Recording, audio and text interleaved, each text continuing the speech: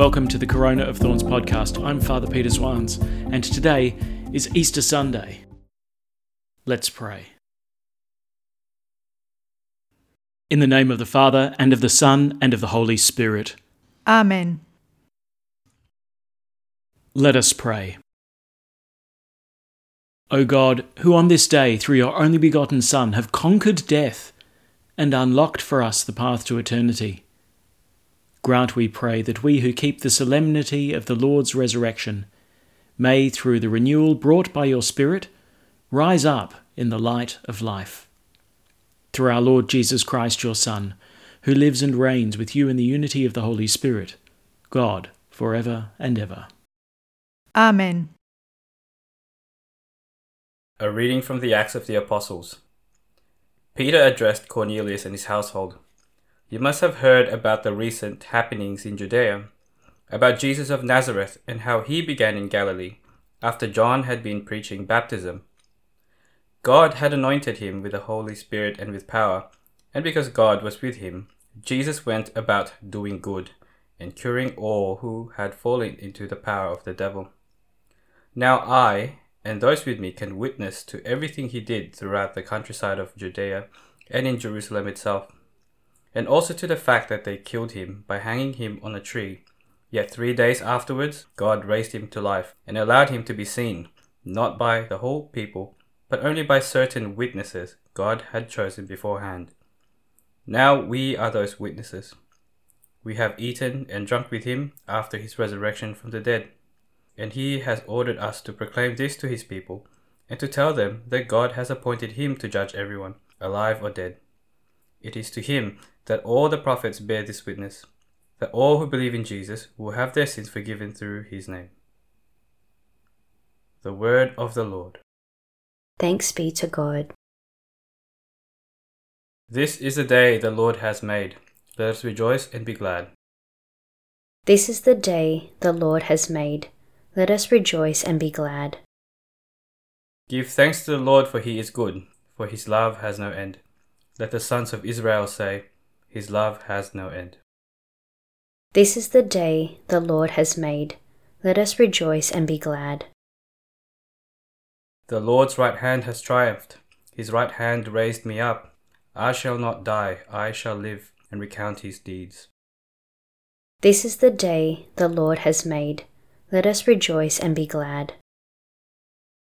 The stone which the builders rejected has become the cornerstone. This is the work of the Lord, a marvel in our eyes. This is the day the Lord has made.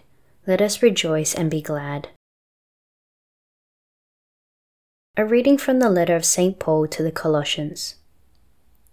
Since you have been brought back to true life with Christ, you must look for things that are in heaven, where Christ is, sitting at God's right hand. Let your thoughts be on heavenly things, not on the things that are on earth, because you have died, and now the life you have is hidden with Christ in God. But when Christ is revealed, and he is your life, you too will be revealed in all your glory with him. The word of the Lord. Thanks be to God. Alleluia, alleluia. Christ has become our paschal sacrifice. Let us feast with joy in the Lord. Alleluia. The Lord be with you. And with your spirit. A reading from the Holy Gospel according to Luke. Glory to you, O Lord. On the first day of the week, at the first sign of dawn, they went to the tomb with the spices they had prepared. They found that the stone had been rolled away from the tomb, but on entering, discovered that the body of the Lord Jesus was not there. As they stood there, not knowing what to think, 2 men in brilliant clothes suddenly appeared at their side. Terrified, the women lowered their eyes. But the 2 men said to them, "Why look among the dead for someone who is alive? He's not here. He's risen. Remember what he told you when he was still in Galilee, that the Son of Man had to be handed over into the power of sinful men and be crucified, and rise again on the 3rd day." and they remembered his words. When the women returned from the tomb, they told this to the 11 and to all the others. The women were Mary of Magdala, Joanna, and Mary, the mother of James. The other women with them also told the apostles. But this story of theirs seemed pure nonsense, and they did not believe them. Peter, however, went running to the tomb. He bent down and saw the binding cloths, but nothing else. He then went back home, amazed at what had happened. The Gospel of the Lord. Praise to you, Lord Jesus Christ. So we've arrived at the very centre of the Christian mystery, the very heart of the Gospel. And it's the proclamation of a historical event, a fact. Jesus' tomb is empty because he's risen from the dead. For 2,000 years, the church has not grown tired of declaring this strange, unexpected, incredible event. The three women approach the tomb of Christ early on the Sunday morning, and they discover the stone has been rolled away and the body is missing. Now, after 2,000 years of history, we start to get the impression that because the resurrection of Jesus is so familiar to us, it must have been so also for the women finding the empty tomb. But this wasn't expected at all. These were women who were in the depths of grief. And not only that, what they've witnessed must have left them deeply affected, traumatized. They watched their beloved rabbi brutally tortured and murdered. They find this empty tomb, and what do? Well, Luke tells us that they stand there, stupefied, not knowing what to think. I mean, what sort of thing would our minds run to? The grave's been robbed, the body's been stolen. And what a terrible thought for those so grief-stricken. In the face of such tremendous loss, the presence of the body is kind of the last little thing that you can cling to. And in the face of tragic death, not having a body, not having a grave, makes it even harder. They were going to the tomb precisely to care for Jesus' body, to complete the burial rites. They're going to make their final goodbyes, a heartfelt, mournful ritual. It wasn't enough that the Lord was wrenched from their presence and brutally killed. Now they're denied the small consolation of burying him. What a confusing and agonizing moment this must have been. Yet there's this beautiful, almost comical scene. The two men dressed in radiant white ask them very simply, "Why are you looking among the dead for someone who is alive?" How could these poor three understand that question posed to them? Where else would they go looking for Jesus? It's not unreasonable to think that a dead man is in the place where you left him. And yet, here are these two mysterious men basically asking them, "Why are you so silly as to come to a tomb to find Jesus of Nazareth?" Peter goes running. And, we hear in John's Gospel that the disciple that Jesus loved, the one who's a little bit younger, the one who's a little bit faster, goes running with him. And these two apostles don't understand what's going on either. Were they expecting a resurrection from the dead? That's absurd. So it seems they too make the same mistake that the three women make before them. They go looking for Jesus among the dead. Where did they run to? They ran to the tomb. And what they discover is something very curious. If the grave indeed had been robbed and the body taken away, why did these people bother to unwrap the body from its shroud? Surely, if you're trying to sneak past the 2 Roman guards keeping watch at the tomb, you wouldn't waste time removing the burial clothes. And given that, why on earth was the shroud covering the head neatly rolled up and placed in a different spot in the tomb? The nonchalance of the 2 mysterious men hides the fact that this is a truly unbelievable, unexpected moment in human history. And the confusion of the 3 women and the 2 apostles, I reckon it's pretty understandable. But it's precisely the surprising reality of Christ's resurrection from the dead that drives the church's proclamation of this remarkable event. Just listen to how boldly Peter preaches the resurrection of Christ in the first reading. Now I, and those with me, can witness to everything he did throughout the countryside of Judea and in Jerusalem itself, and also to the fact that they killed him by hanging him on a tree. Yet 3 days afterwards, God raised him to life and allowed him to be seen. Now, we are those witnesses. It was being witnesses to this event that flung the apostles all throughout the world. They never tired of telling everyone about it. And generations of missionaries have done the same on the basis of the evidence of these apostles.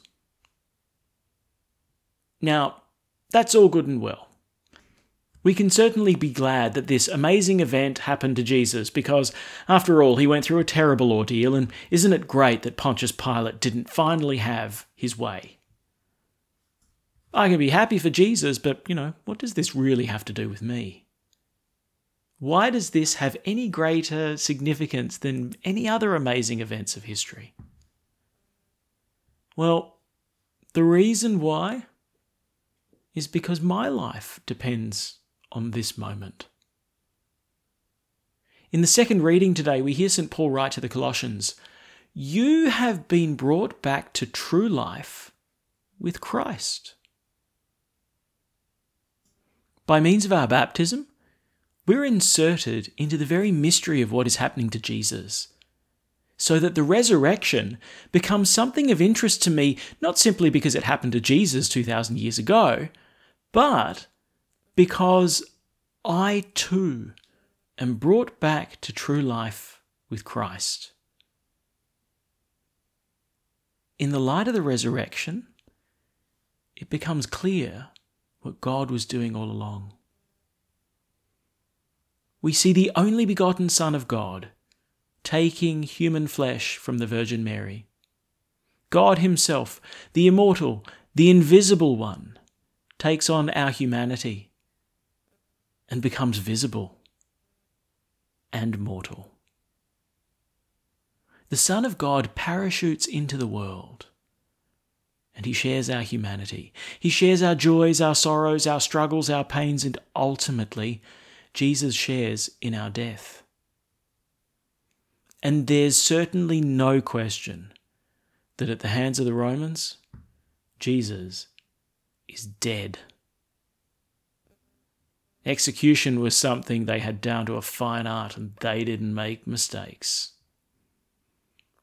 Jesus enters into human death, and he's laid in a tomb. And there's an interesting little detail that the gospel writers add, and that's that the tomb in which Jesus is laid is a borrowed tomb. It doesn't belong to Jesus. No, in fact, the tomb belongs to us. It's our tomb.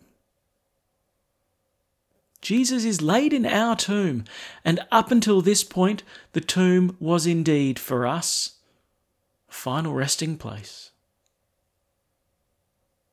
The finality of death meant that the tomb was indeed the prison cell out of which none of us would ever escape.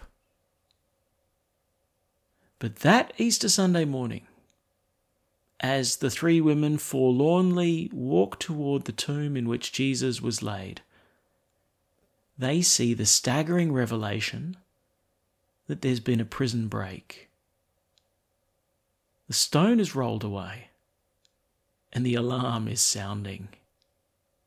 Why go to a tomb to look for someone who's alive? Why go to a prison for someone who is free? Jesus, who has shared in my humanity and yours, who has entered into our very death and into our own tomb, has now burst forth from it. Jesus is like the great spy who infiltrates human history. He goes behind enemy lines into death and sets the ticking time bomb which will blow the hinges off the grave. And so I've got a personal stake in what happened in Jerusalem nearly 2,000 years ago, because since Christ shared in my humanity, now it's possible to share with him his divinity. By means of the sacrament of baptism, Jesus now shares with us his victory over death. And now the promise of eternal life is made to me and to you. Easter Sunday isn't simply an interesting historical event. It's the central event of all history.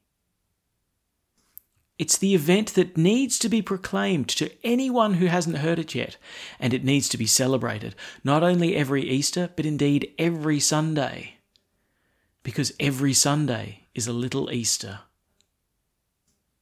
Jesus Christ has conquered for us that which was unconquerable. We who inevitably succumb to death are suddenly made victorious, and our lives are now lived because of him and for him. So, as St. Paul writes to the Colossians in the second reading today, when Christ is revealed and he is your life, you too will be revealed in all your glory with him. Thanks for praying with us, and may God bless you abundantly, so that this day may give glory to God the Father.